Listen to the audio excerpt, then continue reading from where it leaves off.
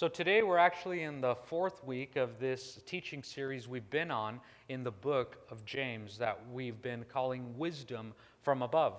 And James has been teaching us all kinds of wisdom. In chapter 1, he talked about the need for wisdom to begin with accepting God's reality. And in chapter 2, we read about the need of wisdom having to be teachable. Every wise person needs to learn from others and to be teachable to godly wisdom. Then last week we talked about how wisdom calls us to take seriously the words that come out of our mouths. James teaches that words matter and that we can use our words to bless or to curse or to build up those around us. And today, part of what James is talking about in this scripture that we're reading today and throughout the entire book is there is a difference. There is a difference between knowledge and wisdom. That's one of James's key teachings in this book. There's a difference between knowledge and wisdom. Just to give a few examples, some of us have known about childhood geniuses before. Many of us have heard of this young boy. His name was Bobby Fischer. Many years ago, he had tons of knowledge about chess, and he was able to beat all of the greatest minds in the world in the game of chess, but he still depended on his parents because he was a kid, he was a child.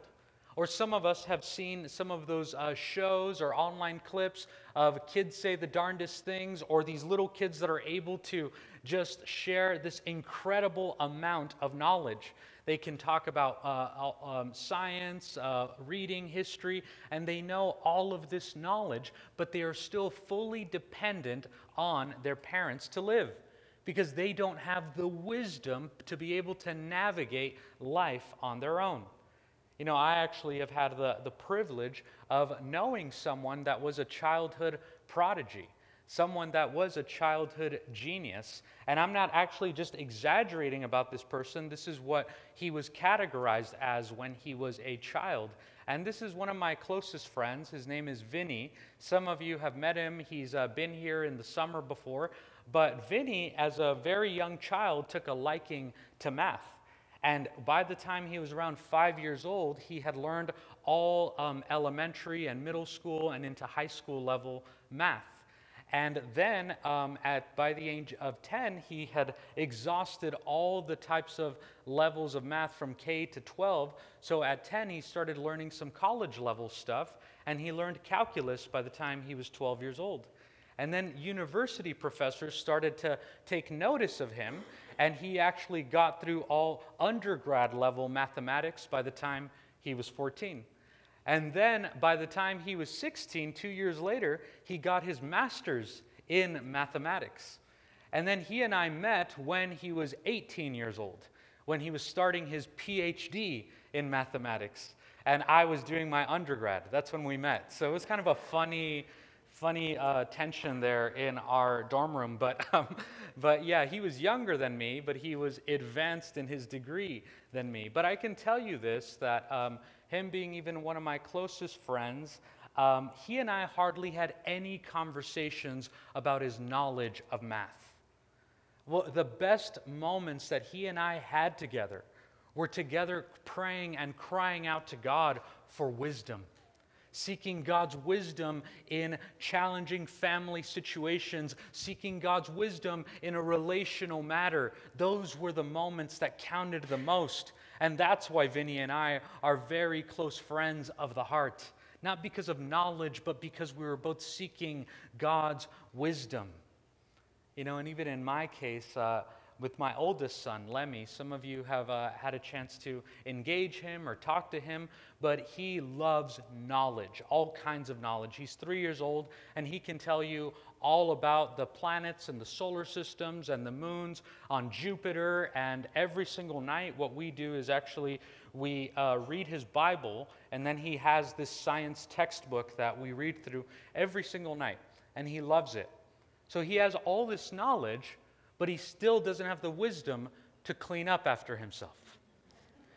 He hasn't yet learned to know, he has not yet learned this beautiful idea that cleanliness is godliness. That's a part of wisdom, but you know what? I give him mercy because not even Dad has learned that lesson. And I have well over 30 years of life, and I still haven't made it. But that's why my little boy gets mercy there. But what we see here is that there is that difference. James is saying that knowledge alone, information alone about God, that is not enough. That is not enough to live a life as a disciple and a follower of Jesus. That is not enough to go deep into obedience, into following Christ no matter what. We've talked about it here at Imago, that what obedience simply means is wisdom in action. That's what James invites us into, to live by wisdom, wisdom in action. And the reality is that I've been ministering now for some time, and I've met all kinds of people with all types of education levels and all types of economic resources. But here's the reality. I have never met anyone too simple-minded to catch and live by the wisdom of God. I have never met anyone who thinks that they are not educated enough to understand the gospel. The gospel is accessible to everyone. But I will tell you this, I have met people who think that they are, not that they are but who think that they are too smart for the wisdom of God or for the gospel. And they end up self-destructing. I've shared with some of you before that one of my mentors was this man who was very gracious to me. His name was Frank Marsh. He was a former executive for Hewlett-Packard, and for some reason he decided to mentor me when I was in my early 20s, and he wanted to pass on some of the wisdom that he had learned over the years. And one thing that he said that forever changed his life, I was working down in the South Bay in the Palo Alto, that Silicon Valley area, and he shared something that changed his life was when he attended a conference of millionaire CEOs, and he heard all of them sharing about how they felt that their life was meaningless and didn't have purpose. That changed his life. Knowledge and wisdom are not the same thing. Or we can think about one of the most famous American icons in the history of the U.S., Elvis Presley, the king of rock and roll, who was on top of the world from the 50s to the 70s. And before he died, he's remembered saying, "I'm the most miserable man in the world." Knowledge and wisdom are not the same. There's a difference. And what James invites us into is to live by godly wisdom. This is one of the main points that James is making. He is writing to people, maybe people like you and me, people who have some knowledge, some understanding, some information about God, but yet people who fail to live by God's wisdom. So whether we're taking our first steps in faith or our next steps with God, going deeper with Him, James is speaking to us. He's teaching about wisdom. And in fact, his legacy and his insights are all put together here in this wonderful but challenging short book of just 5 chapters. James doesn't care about only material wealth or about us having a bunch of knowledge and information. He's not just interested in trendy one-liners or in being hip or having tons of likes on social media. No, James is focused on teaching us eternal wisdom from above. Wisdom that's everlasting. And in fact, that's why the book of James is so misunderstood. It's been one of the most misunderstood books in the history of Christian faith. And especially it's misunderstood by many people who grow up in churches. Because oftentimes we approach it and look at the book of James as thinking, okay, what's this new information or piece of insight that I can get from it, and then check it off my box. But James doesn't play that game. James is not just giving us new theological information or teaching, but he wants to confront us and challenge us with the way that we live, with the way that we live as followers of Jesus, and how we live out our faith, not just talk about our faith. And the book of James, as we've talked about the past few weeks, is very much influenced by two key resources: by the teachings of Jesus that we find in the Sermon on the Mount, and also by the Old Testament books of wisdom. James is a new book of wisdom in the New Testament, something like a new book of Proverbs. He's teaching us what it means to live a life of wisdom based off of the life, death, and resurrection of Jesus. So with all that in mind, James continues his teaching here in chapter 4 with these words. And in verses 13 and 14, James says this. He says, "Come now, you who say, today or tomorrow we will go into such and such a town and spend a year there and trade and make a profit, yet you do not know what tomorrow will bring. What is your life? For you are a mist that appears for a little time and then vanishes." Again, James is reminding us that God is in control, not us. No matter how much we want to trick ourselves or fool ourselves or convince ourselves that we are in control, we are not. Neither one of us here, no one in this room can boast about tomorrow. But what we can do is we can humbly walk in trust and obedience before the Lord today, to ask Him to provide my needs and to guide me and to order my steps today. We've heard this phrase before, one day at a time. It's actually a phrase that many recovery groups, many teaching groups, many authors have used over the years, but we see that the origin of that phrase, the origin of that teaching comes from the book of James. One day at a time. We cannot boast about tomorrow. And in fact, as I've done some of my own research on the history of recovery groups and on the history of counseling and therapy, one thing that I've come to realize in that history is that all of that history stems from an ancient Christian practice. An ancient Christian practice that was called the cure of souls or the care of souls. And all of this practice on the cure of souls, this was the ancient word for pastoral care. All of that meant much of it finds its teaching and its resource and its inspiration from the book of James. We see how James teaches so much wisdom that is applied even in recovery or restorative or therapeutic groups. In James chapter 4, verse 8, he says, "Draw near to God, and He will draw near to you." In another passage, he says, "Remember, confess your sin to one another, and that is the first step toward healing and restoration." In fact, one of the first recovery groups, anonymous groups ever, was actually a group that started in Ohio. And one of the co-founders was a man named Bob Smith. And he was a part of this other group that was called the Oxford Group. And what they tried to do is they tried to live by the teachings of the Bible. They tried to live like early Christians. And when they would gather in Bob Smith's house in Ohio, there wasn't any recovery literature or therapy literature that they were looking at. But what they did is they gathered around and they opened up the scriptures and they read the Sermon on the Mount and the book of James. That's part of the impact of the wisdom of James throughout history.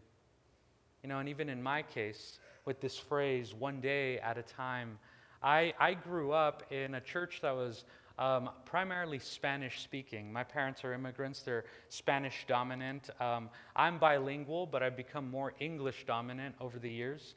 But I still remember, close to my heart, a song that we would sing growing up as a child. And it was a song entitled Un Día a la Vez, which simply means one day at a time. And the words went like this. The chorus simply said, Un día a la vez, mi Cristo.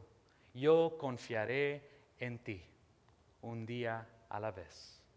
One day at a time, O my Lord, I will trust in you. One day at a time.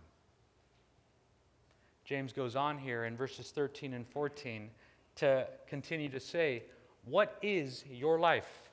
For you are a mist that appears for a little time and then vanishes. And James here, he's not just trying to be negative or to be a downer, but what James is doing here, as we've talked about, this is a new book of wisdom in the New Testament. He's connecting some of the dots.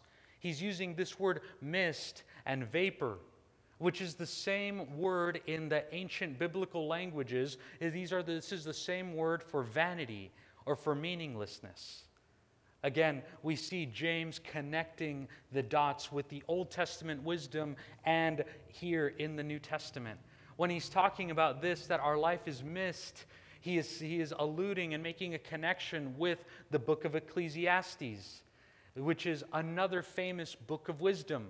A book where we find a lot of phrases that maybe we're familiar with, but we don't know where they come from. Phrases like that there is a time and a place for everything. That comes from Ecclesiastes. But what we see here is James connecting those dots. And there's this famous line in Ecclesiastes that in chapter 1, verse 2, and we can put it up right behind me, in Ecclesiastes 1:2, where the writer of Ecclesiastes simply says, meaningless, meaningless, says the teacher, utterly meaningless. Everything is meaningless. But really what that ancient Hebrew word is, that's the same word for vapor or for mist. So really what's being said here is connected to what James is saying. Vapor, mist, says the teacher, utterly vapor. Everything is just like mist. So vanity and vapor are the same thing. Just like this, right? That's what he's talking about. Vapor and mist. You know, originally I was going to ask for a volunteer and just kind of spray this on them and for a real illustration to cool off, but to make the greater point that that's what James is saying. He's not just trying to be a downer or a negative, but he's giving us a dose of reality, that is what our life is. It is vapor and mist. It comes and it goes. And in fact, what we see here with the effect of vapor and mist is that if I did get a volunteer and I did this in someone's face, they would immediately feel the effect. But then what would happen? It would come to pass. It comes and it goes. Friends, brothers, sisters, whatever you're going through today, this too shall pass. This too is passing. It comes and it goes. It is not foundational. It is vapor. We feel it immediately, and the way that we feel perhaps today about our burden or our challenge, the truth is that tomorrow we will not feel the same way about it. Or a year from now, you will not feel the same way about it because it is vapor. It comes and it goes. It is not foundational or eternal. We feel the immediate effect, but then it comes to pass. Then James goes on to say these words that seem, again, pretty deep. He says, "Yet you do not know what tomorrow will bring." Again, the wisdom of God invites us to learn to rest in God today. Rest in God today, here and now. Not caught up in regret about yesterday or fear about tomorrow, but rest in God today. You know, as I mentioned a little bit about my undergrad and something I studied, my major was actually philosophy. And one of the writers that we read about was actually a writer whose name was Blaise Pascal. Some of you have maybe heard of him. But one phrase that he said I could never forget. And he says this, and it's connected to what we're talking about being present and still and receiving God's reality here and now. Blaise Pascal says, all of humanity's problems stem from the inability of humankind to sit quietly in a room alone, to simply be still and be present. According to Pascal, we're afraid of the silence of existence. We're afraid of boredom. And instead we choose aimless distraction, and we can't help but run away, but run toward the false comforts of the mind or the distractions of the world. And I've said this before here at Imago Church. Remember this, friends, that the greatest barrier to faith is not doubt. God can handle any doubt. God can handle your past, any challenge that you've gone through. God can handle it. But the greatest barrier to faith is not doubt. The greatest barrier to faith is distraction. Aimless and pointless distraction. Us giving our lives, our time, our energy to things that do not matter. James goes on here to say, come now, you who say, today or tomorrow we will go into such and such a town and spend a year there and trade and make a profit, yet you do not know what tomorrow will bring. What is your life? James invites us to encounter God here and now. You want to know where God's hanging out? Here and now. That's where He's at. And if we actually want to get a taste of eternity, then the only thing we need to do is exactly what God invites us into, is to simply be still and know that He is God. If we want to experience eternity, then we need to be able to be here, to be present, to be right where God has us. Because who we are before God is who we truly are. And in fact, right now, this is a moment of eternity. This is where God is present and hanging out, not in the regrets of yesterday or in the fears of tomorrow, but God is here and now, today. James goes on to say here in verses 15 through 17, he says this, instead, you ought to say, if it is the Lord's will, we will live and do this or do that. As it is, you boast in your arrogance. All such boasting is evil. So whoever knows the right thing to do and fails to do it, for him it is sin. We have access to a living God. We have access to a God who we can cry out to, and He will give us guidance. He will order our steps daily. He will teach us the next right thing to do. Sometimes we want God to just tell us all the details about the future that's not even relevant right now, but God is here and now saying, what's the next right thing? What's the thing in front of us? What's the action that can be taken when we serve a living Lord? Wisdom invites us to let go of this idea, this false idea of trying to control all of the moving parts about the future or all of the decisions of other people. But the posture of wisdom invites us to take the next right action now, with doing what's in front of us, with putting one foot in front of the other, with asking God, Lord, order my steps. Order my steps and teach me what I can do with what's in front of me. I'm at a point right now where it's about 3 years since I moved here to the Central Valley, and with this vision and dream to plant Imago Church. And it was something that was very challenging and overwhelming and continues to be, because when I moved to the Central Valley, I only knew one person here, and that was a pastor in Tulare that many of you know, Pastor Russ Siders. So he was a pastor of another church, so he wasn't going to be able to be a part of Imago, unfortunately. But I remember as I was talking to him, and many of you know him, he's a man of God, a man of wisdom, and I was at one point very overwhelmed. I was just thinking, God, how is this even going to happen? I don't even know anyone. How is this going to happen? How are we going to start something from nothing? What's going to happen in the future? Finances, people, building, all of that. And I'll never forget what Pastor Russ said to me. He just simply said, Carlos, what if you begin with what's in front of you? Who would have thought, right? What if you begin with what's right in front of you and follow God and trust God in that? And today, we're actually celebrating 1 year since we started morning worship service at Imago. So we can give God praise for that, really.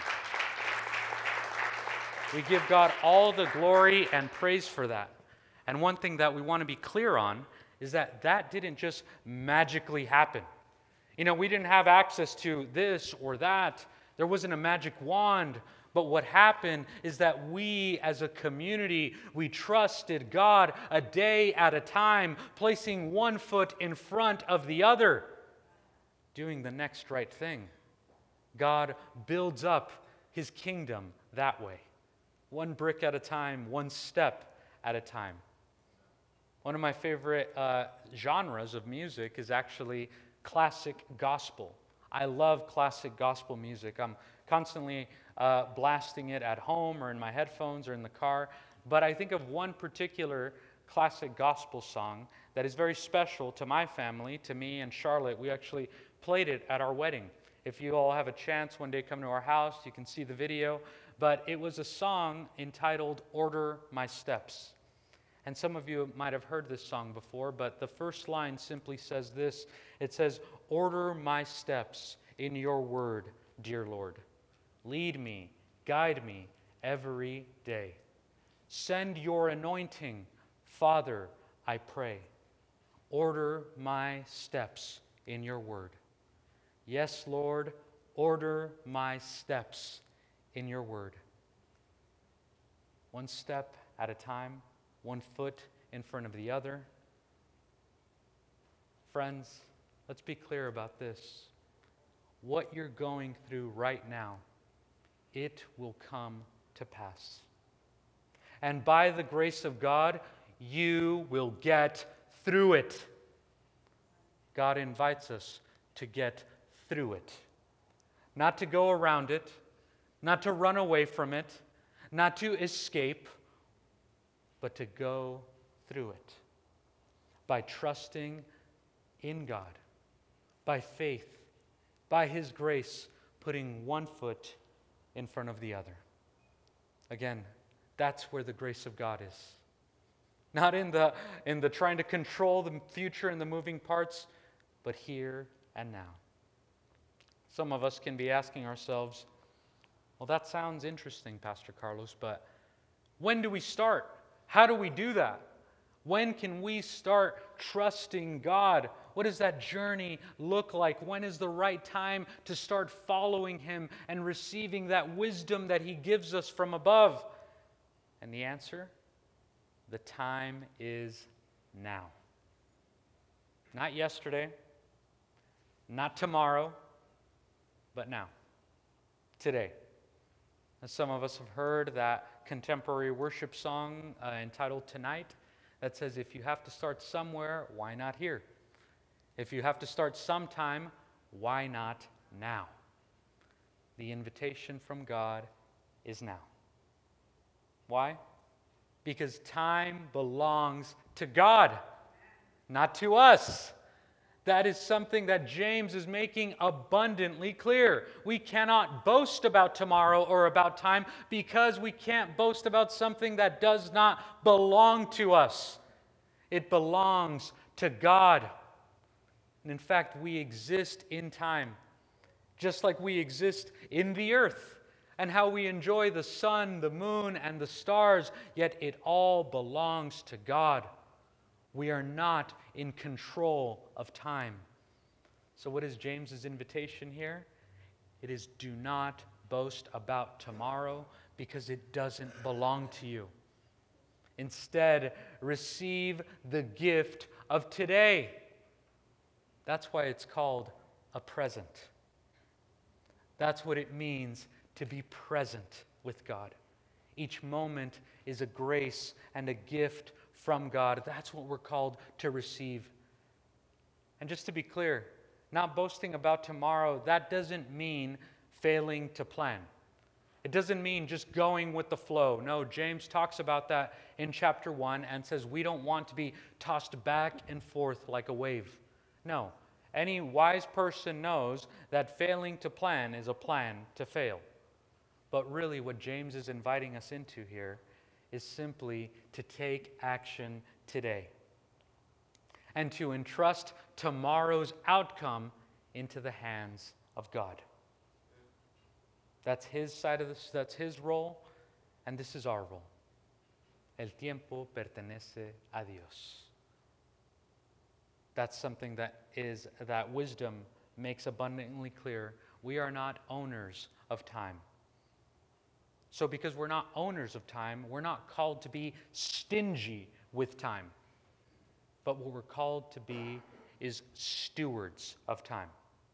Just as we're stewards of our finances and our resources, God invites us to be stewards of time. And here at Imago Church, as a gospel-centered community, we give generously of our tithes and offerings and resources, but we are also generous with our time. That's part of what it means to practice receiving the gift and giving the gift of time and presence. So when we take time to greet one another here in the service and when we have fellowship afterwards, it's not just an invitation to coffee and pastries. It's an invitation to experience this grace, to receive the gift of time and presence, and to give that gift to others as well. Some of us have been here before and you've heard me share this illustration about someone that deeply impacted me, and they probably don't even know it. It was a professor that I had many years ago, and her name was Dr. Buchak. And she was absolutely packed and busy in her life, just like many of us are. She was a professor at a university. She was an author, a speaker in different conferences. On top of that, she was a mother, and she was a wife, and she was committed to her local church. But I'll never forget something that she shared with me in passing. Again, in one of those many moments in my life where I have felt overwhelmed and discouraged and challenged, Dr. Buchak simply said, "You know what, Carlos? I've just learned the truth is, if you give God the time, He will give you the time. Give God the time, and He will give you the time that you need." And friends, that's the invitation. One day at a time. Not boasting about tomorrow, but meeting God here and now. Let's pray together. Vamos a orar juntos.